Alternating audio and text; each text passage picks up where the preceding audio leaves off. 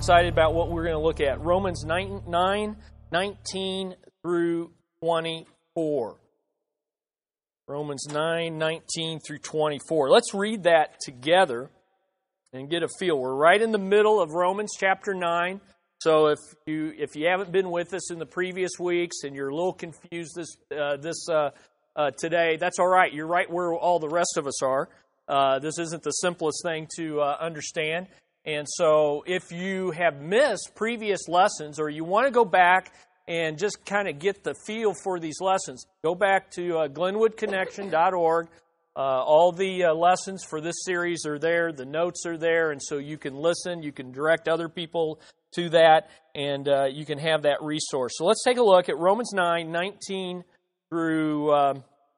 we'll see how far we read here. Let's look at verse 19. You will say to me then, why does he still find fault? For who can resist his will? But who are you, O man, to answer back to God? Will what is molded say to its molder, why have you made me like this? Has the potter no right over the clay to make out of the same lump one vessel for honorable use and another for dishonorable use? What if God, desiring to show his wrath and to make known his power, has endured with much patience vessels of wrath prepared for destruction, in order to make known the riches of his glory for vessels of mercy, which he has prepared beforehand for glory? Then there's like a space there. Man, there needs to be a space there. Take a breath. Who are these vessels of mercy? Even us, whom he has called not from the Jews only, but also from the Gentiles, as indeed he says in Hosea. So once again, to support his argument, he's quoting Scripture, but Scripture where God is speaking. Those who were not my people, I will call my people. And her who was not beloved, I will call beloved. And in the very place where it was said to them, you are not my people, there they will be called sons of the living God. And Isaiah cries out concerning Israel, though the number of the sons of Israel be as the sands of the sea, only a remnant will be saved. For the Lord will carry out his sentence upon the earth fully and without delay. And as Isaiah predicted, if the Lord of hosts had not left us offspring, we would have been like Sodom and become like Gomorrah. Let's pray. Father, we do ask that you would give us wisdom to understand, but more than understand, to surrender our will, your sovereign will, to surrender our thinking to your thinking, which is above us and beyond us. And so we pray that you would open our hearts, and though our heads may hurt, our hearts will burst with praise for such a sovereign and merciful God that you are. In Jesus' name we pray. Amen. Now, in your notes, we want to keep in front of our minds what is the crucial question. All of Romans 9 through 11 is answering one question. We have to keep repeating this. We have to keep this in our minds. What is that question? Has God's Word, his saving promises to Israel, in other words, he had promised to Israel, you're my chosen people, and through you is going to come my Messiah. And then the Messiah came, Jesus Christ, and the vast majority of Jewish people, both then and now, the vast majority of Jewish people, God's chosen people, have rejected him. So what's up with that? Either Jesus isn't the Messiah, or God's promise to save his chosen people has failed. So has God's Word failed in light of the fact that so many Jews have rejected Christ and are doomed to eternal punishment? Now, he unfolds the answer to that question in a very logical way, and I have it there in your notes, and it kind of lays out like this. The first question that is being asked and answered is, has God's Word failed? Has God's Word failed? And that question's found in verse 6. But it is not as though the Word of God has failed.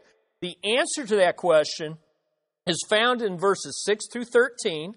And the answer was no. God's promise of salvation is rooted in God's sovereign, unconditional election. In other words, those who are saved are being saved because God chooses them out of his mercy.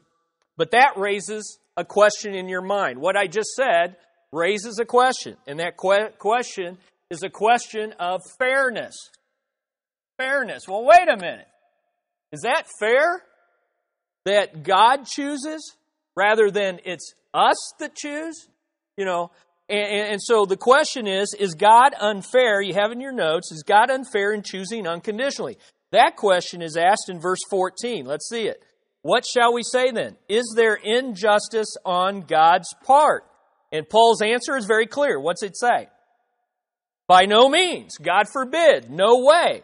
And so we answered that question. No. Unconditional election reflects the perfection of God's character in all its fullness. In answer to this question of fair, God reveals, or Paul answers by pointing to God's mercy, to His character. Say, hey, is this just? And his answer was, no, it's not just. It's merciful. God graciously saves some when He doesn't have to save any. That then raises the question we're going to talk about today, because you're like, okay, you know, I'm seeing that, but if God's will is sovereign, isn't that fatalism? Isn't that fatalism? Isn't everything just fate? In other words, well, if it's all up to what God chooses, why do I need to choose anything? Why did I get out of bed this morning? Why do I try? And so the issue is one of fatalism. And you see the question there in your notes. Is God unreasonable to hold us accountable for our choices if no one resists His choices? All right? Let's look at the question. It's in verse 19. Paul knows that this is going to come up. You will say to me then, why does He still find fault? For who can resist His will? In other words, isn't it all up to fate? It's just fatal. It's all fatalism. Let me tell you, I'm no philosopher. I'm a teacher of the Word of God, and so I don't pretend to know a lot of philosophy or understand a lot of philosophy, and I bet you don't care to know a lot of philosophy and all that, but we do need to kind of look at what's fatalism. And so, in researching this a little bit, I found one of the arguments for fatalism is called the idol argument. The idol argument. And it's a classical argument for fatalism and the futility of action. So let me share with you how it goes, and I think it's very relevant to our discussion. Here's the idol argument.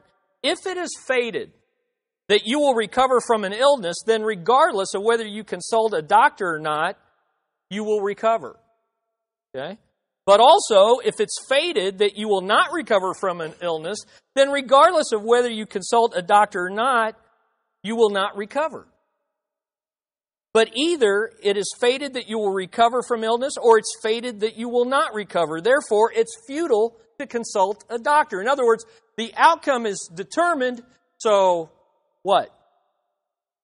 Why go to the doctor? Hey, that would be a glorious thing. The only problem with that, well, here's the thought. Presumably, it's futile because what you will do will have no effect. But another philosopher replied to this and said, the conclusion doesn't follow because it may have been fated that you will recover as a result of seeing the doctor. Okay, this gives you a little taste of where this goes. Now, you say, well, that sounds goofy. Well, it may sound goofy, but this is exactly how some people argue when they're taught sovereignty. Well, if God's sovereign and He's already determined who's going to be saved and who's not going to be saved, then why do I need to bother to receive Christ? It's going to happen. Or if He's decided all this, then why does it bother if I share Christ? Because it's going to happen whether I share Christ with someone. Why give to missions if all of this is determined by His will? And do you see where this comes in? Do you see this objection? Look again, verse 19. You will say to me then, why does He still find fault? For who can resist His will? Now, Paul's going to answer that question, and he does so in verses 20 through 29, which I just read to you. That's his answer. And so I want you, and it says in your notes, and I want you to fill in this blank so you can get involved in this. Remember, the question is being answered from a God-centered perspective, not a man-centered one. All of these questions, has God's Word failed? Is God fair to unconditionally choose some? Is this fatalism? Why does He hold me accountable for my choices if His choice is the ultimate one? All of these questions come from a man-centered perspective, and Paul is going to answer them from a God-centered perspective. Now, to outline the passage so that you kind of can see where we're going, it says in your notes there, the outlining the passage is once again easy, but understanding it is once again very hard. This is the heart of Romans 9. This is the heart of the passage. It's fairly easy. There is what I'm calling a natural objection. You will say to me then, Paul says, I know what you're going to say. Here's what you're going to say. Why does he still find fault? For who can resist his will? Then Paul counters that with an emotional confrontation. But who are you, oh man, to answer back to God? Then and that confrontation, which I'm going to show you, practically borders on an interrogation because the confrontation are 4 questions. Question, question, question, question. And they're rhetorical. In other words, he doesn't expect, the answer is obvious, and it's like a machine gun. Boom, boom, boom, boom, boom. So it's a real confrontation. And at the end of that confrontation, though, he breaks off, and in most of your Bibles there in verse 23, there's that long dash. He breaks off and he stops the confrontation. He stops the interrogation because he's overwhelmed with the grace of God in Christ, and he makes personal application. Notice verse 24. Even us. Even us. Finally, we're out of Genesis. We're out of Exodus. We're out of Jacob, Abraham, Isaac, Jacob, Pharaoh, Moses. Now he's talking about us. He says, this applies to us. And so there's that personal application, and then comes the scriptural confirmation where he says, look, I'm not making this up. God has said it in His Word. Now, we'll get to the first 3. We'll complete the others as well as deal with some very difficult questions that are going to be raised by today's lesson. So let's dive into this, and let's look at the natural objection. Let's look at this objection of fatalism. And I guarantee you, like even in your groups, if you've been discussing this in your iLife groups, if you have a discussion on these topics, these questions are going to come up. And one of these, it will come down to this. Well, then what's the use? Okay? So let's look at the natural objection. The New Living Translation has a great paraphrase of this question. I put it there in your notes because it really captures what the objection is. Well then, you might say, why does God blame people for not responding? Haven't they simply done what He makes them to do? You can't get that any clearer. That's the objection. Now, this objection flows from the previous verse in particular. Let's look at verse 18. Here's the conclusion of last week's lesson. So then, He has mercy on who? Whomever He wills. And that's the most literal translation. He doesn't say whomever He wills to have mercy on. He ends with just that bold statement. He has mercy on whomever He wills or desires. And He hardens whomever He wills or desires. So there's this bold, blunt statement that it all settles on whose will? On God's will. Well, therefore, you can understand why this objection is very natural. It comes up. If salvation is ultimately due to God's will, and let me just stop here and take you back through. Let's look at Romans 9:11. I mean, this is the whole stream of this chapter. There's no way we can deny that this is the emphasis of this chapter. If salvation is ultimately due to God's will, because look at verse 11. Though they were not yet born and had done nothing good or bad, in order that God's purpose of election might continue, not because of works, but because of what? Of Him who calls. Verse 15, drop down to verse 15. For He says to Moses, I will have mercy on whom I have mercy, and I will have compassion on whom I have compassion. Verse 16. So then, it depends not on human will or exertion, but on who?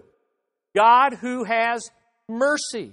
And then you come to 18, and now it's no longer the God who calls. It's no longer the God who has mercy. It's centered on what ultimately our salvation depends on. So then, He has mercy on whom He wills, and He hardens whomever He wills. Now, so here's the thing. If salvation ultimately is due to God's will, and if no one can ultimately, and indeed no one does resist that will, as we saw in the example of Pharaoh, then why does He still hold us accountable for our sins? In fact, if you take this fatalism too far, some will even say, well, if that's true, then God should be accountable for creating sin or for causing people to sin. Pretty serious stuff. Needs to be answered. First of all, it's okay to raise these questions. We're going to see in a moment. I'm going to show you in this natural objection. It's not wrong to raise these questions. You can't be human and not raise these questions as you read through this passage. Nod your head like that makes sense. It's not the question. It's not the question that's wrong. It's the attitude with which we ask. That's going to be key. Well, let's make some observations about this objection.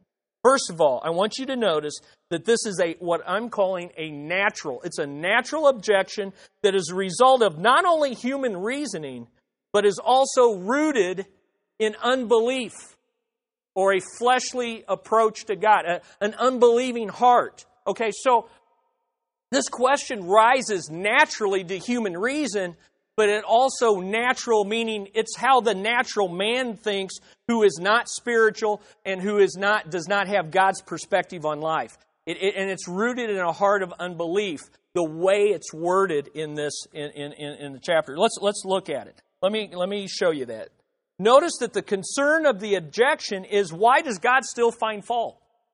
Notice the objection. Why does God still find fault? What's the point of that? The point of that is, well, I did something bad. Now, why is he still mad at me? Now, if you've been tracking with us through this chapter, we shouldn't be saying, why does He still find fault? What should we be saying at this point? Why does He show mercy? And why does He show mercy to a sinner like me? But see, the slant of the question is, I know I'm a bad boy, I know I'm a bad girl, but He shouldn't blame me for that. Now, you parents have heard this, haven't you? This is not new, okay? This is how us sinners think. When we've been bad, we look for ways to what? Make excuses and shift blame. And you know as a parent that when your kids do that and their heart is wrong in how they do it, you have to tell them, hey, because you did it. I don't care what around you, I don't care what you think made you did it, you did it. Okay, so the question, the objection, is not focused on God's mercy, which is the focus of God and Paul in this passage. It's focused on, why does God still hold me accountable for the sin? Basically, his question is a defense of Pharaoh. Are you with me? Because he hardened Pharaoh's heart. And he's saying, well, wait a minute. Why do you hold Pharaoh accountable if you hardened his heart? Well, the answer to that question, I'll just be quite honest with you, it's a mystery. It's a mystery that my flesh and my natural reasoning, I cannot understand. I cannot explain that to you with my own natural reasoning. And I'll tell you this, my own flesh, my own natural reasoning doesn't like Paul's answer. And here's Paul's answer. It's real simple. God's holy. You're not. You're accountable. Yeah, but He's sovereign. Yeah, but He's sovereign and He's holy and you're responsible and you're sinful. If you read Exodus 4 through 14, the story of God hardening Pharaoh's heart, if you read Exodus 4 through 14, you'll see the same mystery. That Pharaoh does not and he cannot resist God's will. Did Pharaoh try to resist God's will? Let my people go, and Pharaoh's consistent answer was, no. Did the people get let go? Yes. He tried to resist, he continued to resist, and what happened in his resistance is that he failed because the people were let go. In fact, he let them go.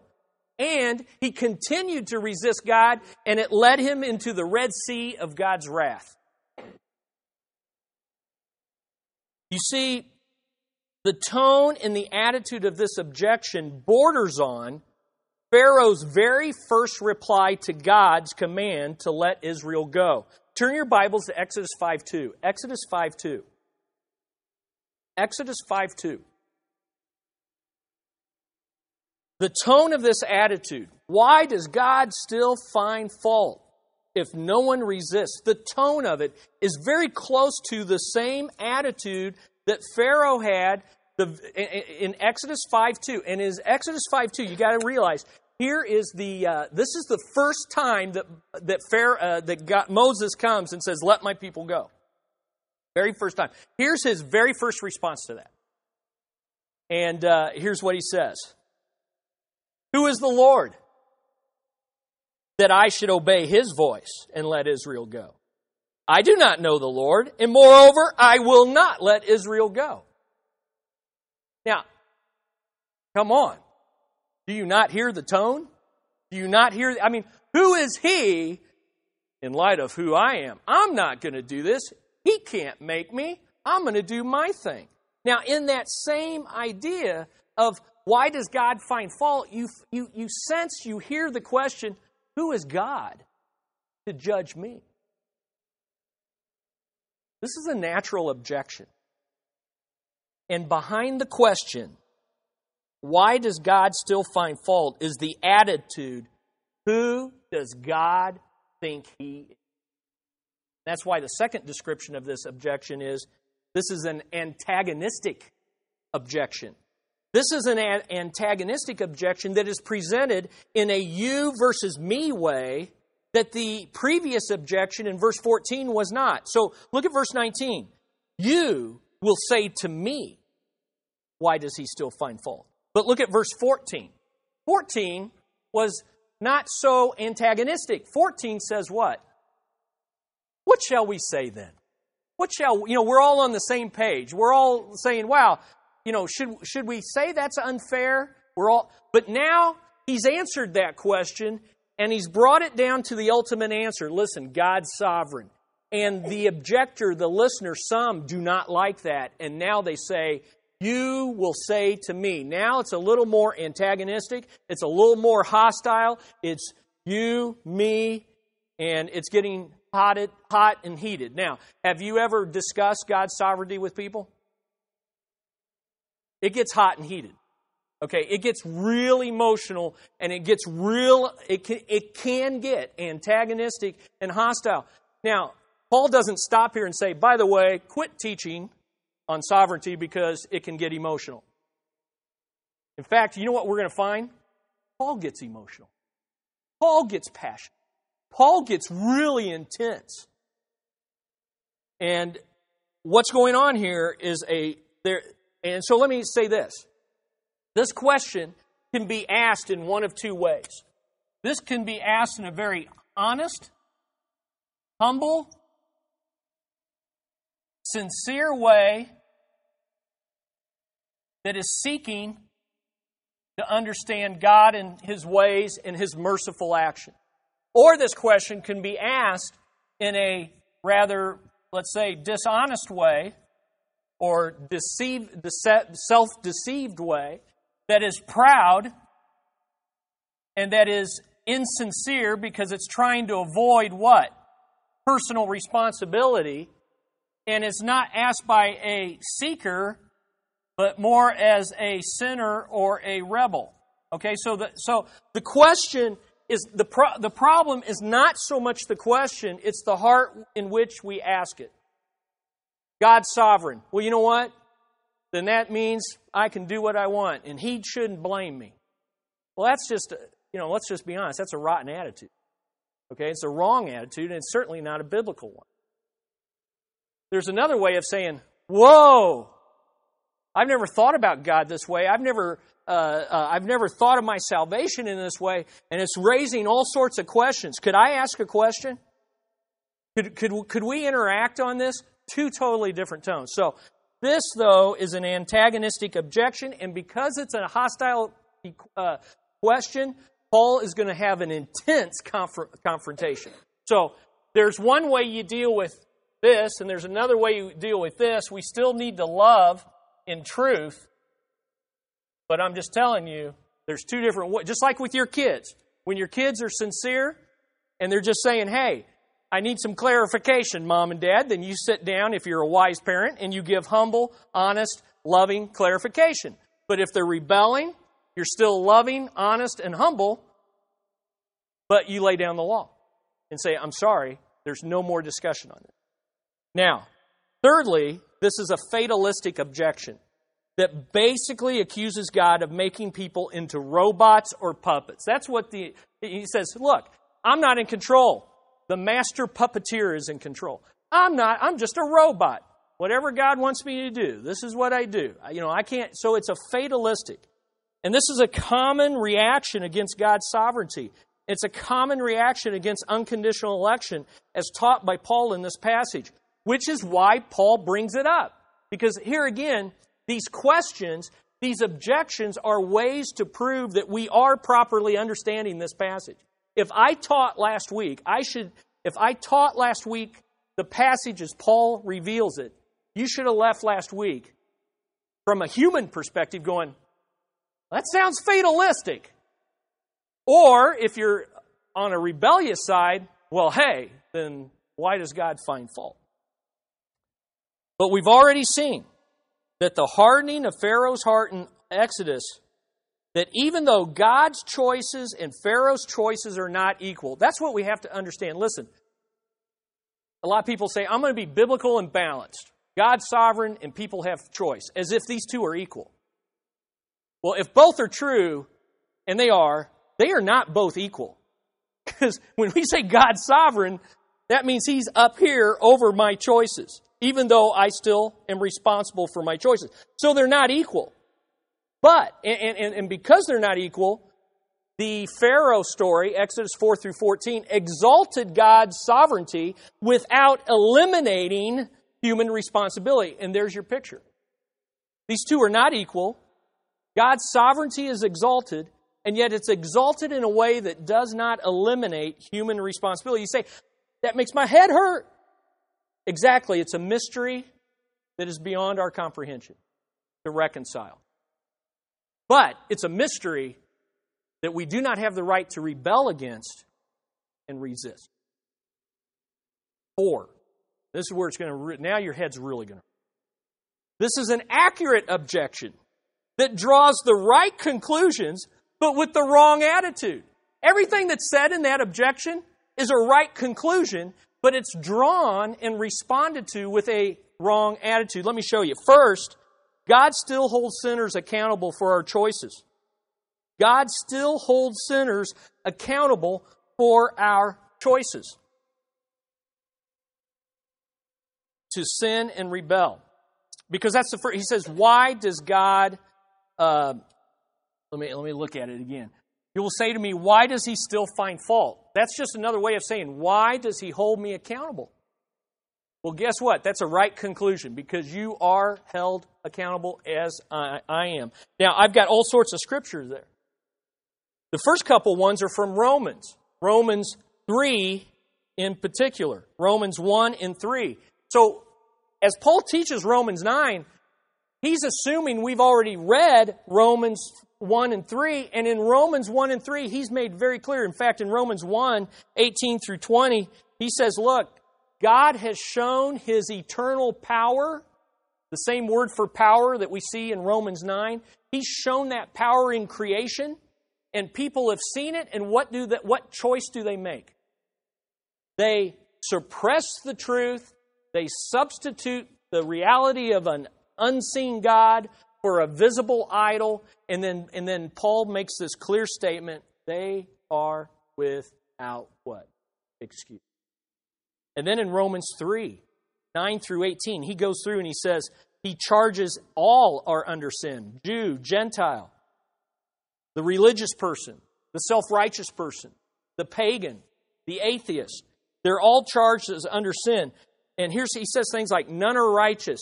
No one seeks after God. All have turned aside. No one does good. There is no fear of God before their eyes. And then he hits Romans 3:23 that we could all say together, for all have sinned and fallen short of the glory of God.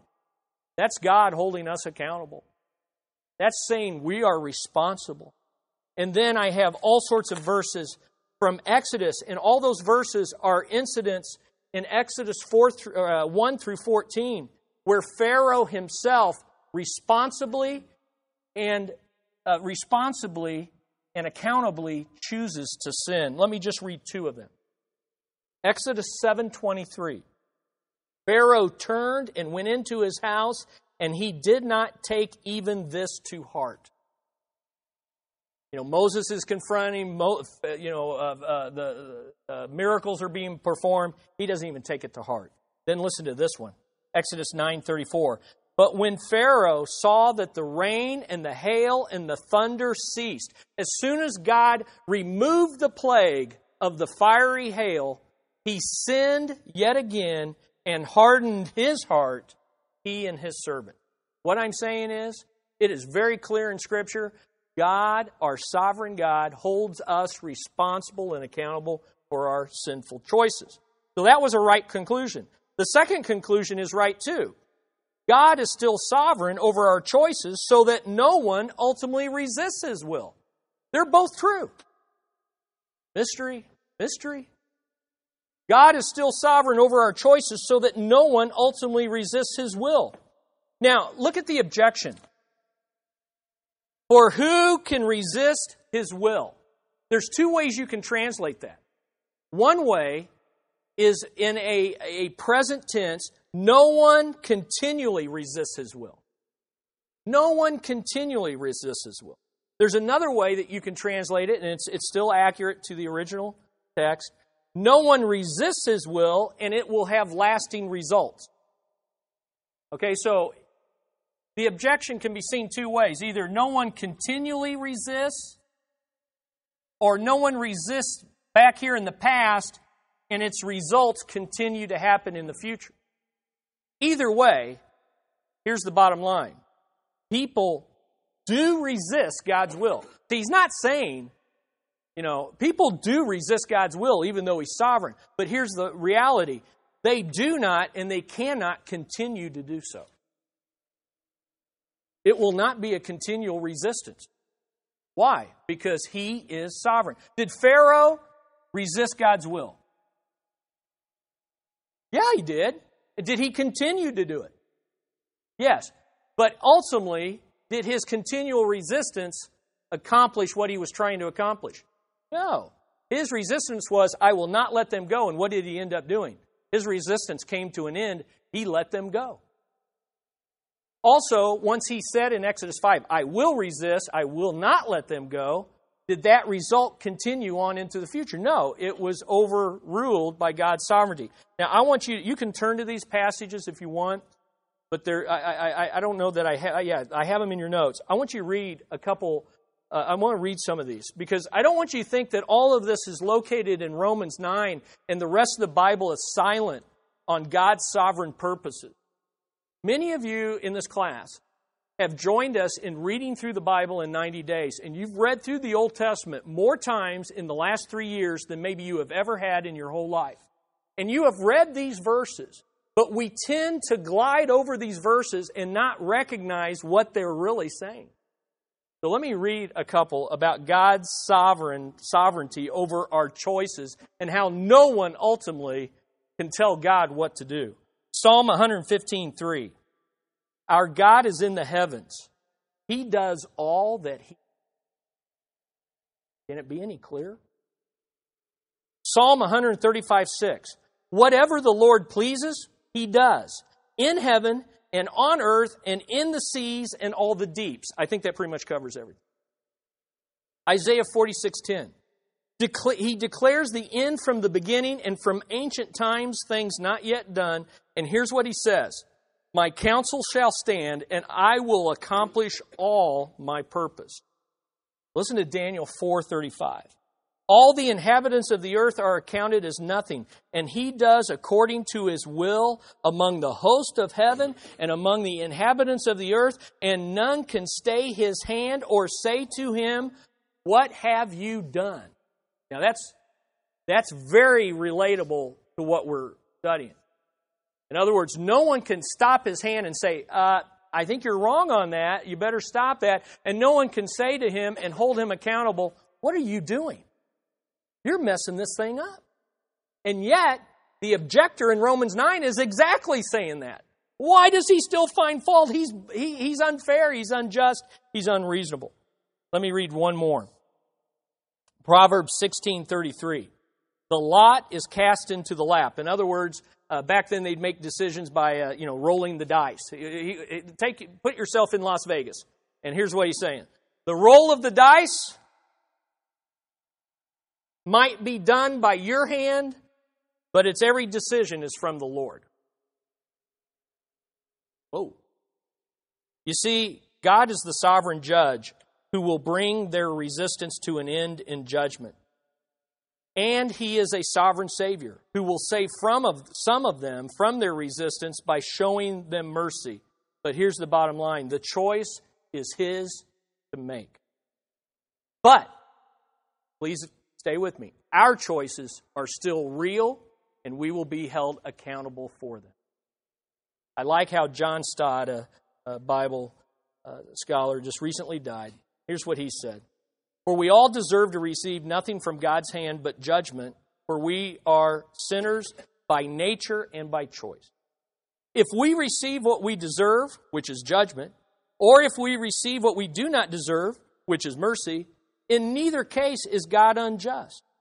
If therefore anybody is lost, the blame is theirs. But if anybody is saved, the credit is God's. Now, here's the bottom line. This is a mystery. We can't fully understand it. We can't fully unravel it. We must humbly surrender to God's greater wisdom, God's greater majesty, and God's greater mercy. Or we're going to rebel and answer back like the person does in verse 19. Therefore, Paul deals with this natural objection in a very emotional and confrontational way. So let's look at that. Number 2, the emotional confrontation. Now, this goes from verses 19 through basically 23. It goes from 19 to 23. But it starts out with this very emotional, confrontational thing. But who are you, O man, to answer back to God? Wow. This is not a clarification like he does elsewhere in Romans. This is not a correction like he did up in verse 14. There's no God forbid. There's no by no means. He's saying, no, you nailed the conclusion. It's your attitude that is wrong. So let's take a look at this. First of all, this is a very emotional confrontation. This is why he says, oh man. He's getting this phrase, oh man, is in Scripture, and it happens in the emotional levels up here. Are you crazy? It's up here. It's very emotional. Number 2, this is a very direct confrontation. Can you get any more confrontational than, who are you? Who are you? Oh man. Wow. See, the objector said, who does God think He is? And what is Paul coming back with? Who do you think you are, oh man? You're forgetting your place. You are going to answer back and tell a sovereign God how to run this universe? You frail, puny, weak individual who was made of the dust of the earth with His very hands, and whose next breath is dependent on His sovereign grace, who cannot accomplish anything unless God of this universe accomplishes it through you? You? Who, when cancer comes, you cannot cure it? When an earthquake comes, you cannot stop it? When a relationship is broken, you cannot reconcile it every time. You are answering back to Him who can do all of that. Who do you think you are? And if you want to capture this, go to Job 38 through 41. In Job 38 through 41, God comes down and He takes Job to task. And He just goes through. Were you there when the stars came into place? Were you there when the deep sea creatures are created? Were you there? Job just covers his mouth and says, "Oh, I thought I knew you, but now I see you. Now I really get it. Man, I don't know what I'm talking about. I fear you. I worship you. I acknowledge that you're not only sovereign, but you're merciful. To even have let me rant and rave against you. And then to be so gracious to come down and rebuke me. Not in outright anger, but in a gracious, merciful way, because you do love me, Lord. And you want me to understand who you are. And you don't want me to rebel against you." Anyway, whole nother. Couple more. Okay, so it's an emotional, it's a very direct, and it's a very clear confrontation. And I think I've driven that home. Who do you think you are to call God to account for His choices? Who do you think you are to act as God's judge? Who are you as a weak human to criticize Almighty God?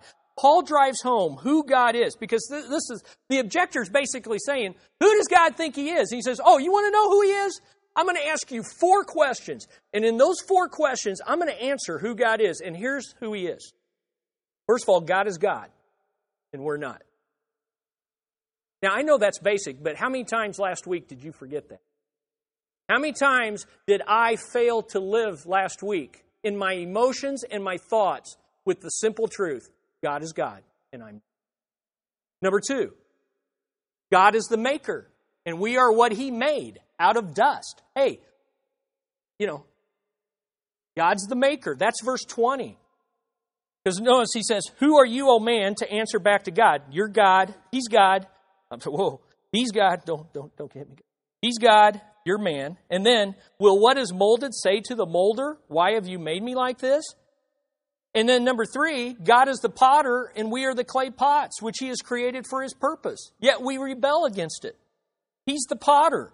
Because He goes on, He says, 21, has the potter no right over the clay to make out of the same lump one vessel for honorable use and another for dishonorable use? So God's God, and we're not. God's the maker, and we're what He made. God's the potter, and we're just clay pots that were created for His purpose. And then number 4, God is the designer. He's the designer or the planner. He's the one who's devised this. God is the designer, and we are the works of His hands, put on display to reveal His purposes, which, by the way, are greater than our human understanding. You say, how great are His purposes? Here's the whole idea of the clay pot thing. Okay, do you see that analogy in these verses? See the analogy? He's the maker. He's the potter. We're what's molded. We're the clay pots. Now, here's a clay pot made on a potter's wheel. Here's the potter, with his hands molding that clay, right? Now, how much say does that pot have in what this potter does? Huh? None. I mean, he's not sitting there going, ooh, ouch, you're squeezing me over here. Oh, man. Oh, no, I want to be a vase with 3 handles, or 4 handles or 2. I don't even know why I said 3. 2 handles, and you're making me into a coffee mug. You're making me into a spittoon. I don't want to be a spittoon. I want to be a vase. Right? Now, is that pot saying that? And let me say, if he is saying that, is it accomplishing anything? Is the potter saying, oh, by the way, clay, what would you like to be? I'm clueless up here. No, that potter, he goes. And by the way, if in the middle of this, he says, I'm going to make it this way, and it doesn't work, what can he do to that clay? He can just crush it down and do what? He can start it all over. And if he says, you know what, I thought I was going to go and make a spittoon, but this clay, I'm working with this clay, and in my own purposes and desires, I got 20 spittoons sitting over there. I'm going to make a beautiful vase. I'm just saying that. Isn't that how rich people say vase? I say vase, but I'm just saying vase, trying to escalate it into great honor. Okay, Gwen, I don't say Gwen, go buy us a vase, but I'm just trying to do that. Okay, is there a pretty big difference between the potter and the pot? Okay, now what is he trying to say? Here's what he's trying to say. He is not saying that we are, as people, are not mere pots.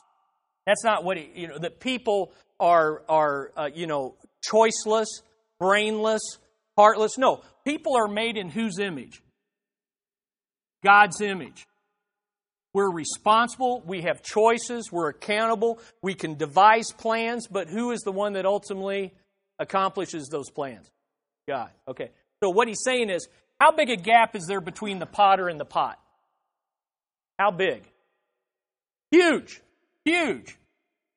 To the point to where, it's huge. Now, what he's trying to say is, in the same way, how big is the difference between God and the people He's created? Huge. To the point, those of you on the internet, the marker failed. Huge to the point that it's like this. As foolish as it would be for thinking a pot could influence and tell a potter what to make him, so people made in God's image are way out of bounds to think that I can tell the Creator and Redeemer of the universe, I think you're blowing it on this Pharaoh thing. I think you're just a little unfair and unjust on this Pharaoh thing. I think I understand a little bit better how you could accomplish your purpose. Now, that sounds as crazy as saying a pot, why did you make me this way? So, I hope that helps you. By the way, another thing, you go to the Plaza Art Fair and you see some of that beautiful pottery work, some of that beautiful artwork, and it makes you say, wow, I'd like to know who created that. I'd like to know what is you don't sit there and go, wow, that made itself. Wow, that painting painted itself really good. That pot just formed and fired itself really well. You sit there and you go, wow, who is the talented, creative, awesome artist that produced that? That's what we should be thinking about God. Now, fourthly, this is a very effective confrontation. This is a very effective confrontation. Paul drives his home point and he pins his objector against the wall with 4 very effective questions. It's more of an interrogation. It's that rapid fire. It's not only who, do you think you are, but he rams home a point. And so I knew, taking this is going to take more time, but I think we have to understand how he's confronting us. And so I looked at each of these 4 questions, because there's 4 questions, and I asked myself, what is he trying to do? Because he's not asking these because he's mad. He's asking these because he needs to change our perspective to a God-centered one. And so let's see if this helps. Number 1, the first question reminds us of who we are. Verse 20, we are puny people, not the Almighty God. So if you want to jot that down, we're puny people. We're people, we're not God. The second question, I really think, puts us in our place. The second question puts us in our place. Will what is molded say to the molder, why have you made me thus? We are creatures. We are not the Creator. He just puts us in our place. He puts us on the potter's wheel and gets us out of the mentality that we're the potter of our lives. Okay? And notice he puts in the objector's mouth another why question. Why does he find fault? Why have you made me this way? And if you really go through this study of God's sovereignty, you end up asking why questions, right? Why? But just like in raising kids, there's a time when the why questions must stop because they're no longer sincere questions. They bleed over into excuse making, blame shifting, and justifying one's wrong action.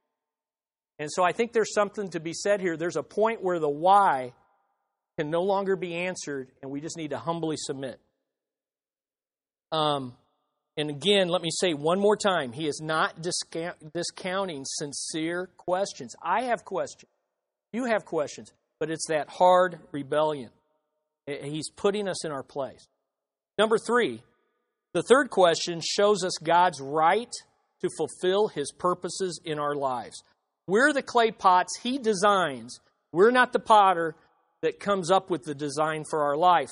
Notice the most key word, if you mark in your Bible, and I hope you all do, verse 21, has the potter no right? Has the potter no right? Just circle that word, highlight it, and say that's the key. See, I titled this lesson, I've tried to come up with one-word definitions of all these lessons. And today's lesson is entitled Freedom. Now, what's ironic, when we talk about God's sovereignty and we start talking about freedom, what are we usually talking about? Whose freedom? Ours. What is Paul talking about? God's freedom. See, that's the point. Free. He has the right. He has the authority. He has the character. He has the integrity. And may I say it? He has the mercy to make the right decisions. Can we say an amen? He's free, folks. He's the potter. He's the creator. And He is the redeemer. And we are not. And so we need to humbly not question Him, but come to Him and say, I need your mercy. I need your wisdom. I need your grace. Because me exercising my choices down here, I've made a mess of things. Can we all say amen? Because if you still think your choices are working for you, you're not ready for a Savior. If you still think your wisdom and your self-orientation and self-centeredness is accomplishing the best that you have in life, then you're not ready for God's mercy. It's available to those who say, I am messing my life up. My choices, even to my best intentions, are falling way short of what I desire. I am not satisfied, I am not fulfilled, and I am not holy like you are holy, God. I need. So I come to you. The fourth question is this. This is where we'll end today.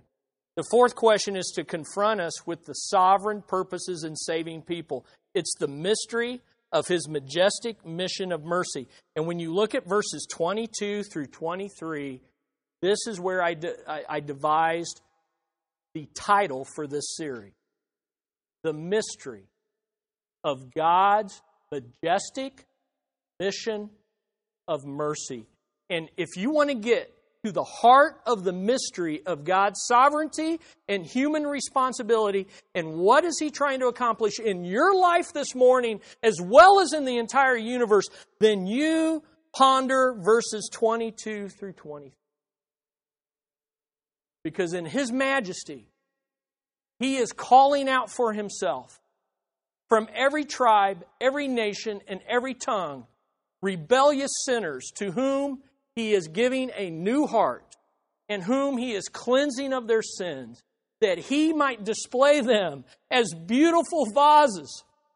Yes, vase, in a glorious way to point to His glory as a sovereign but merciful God.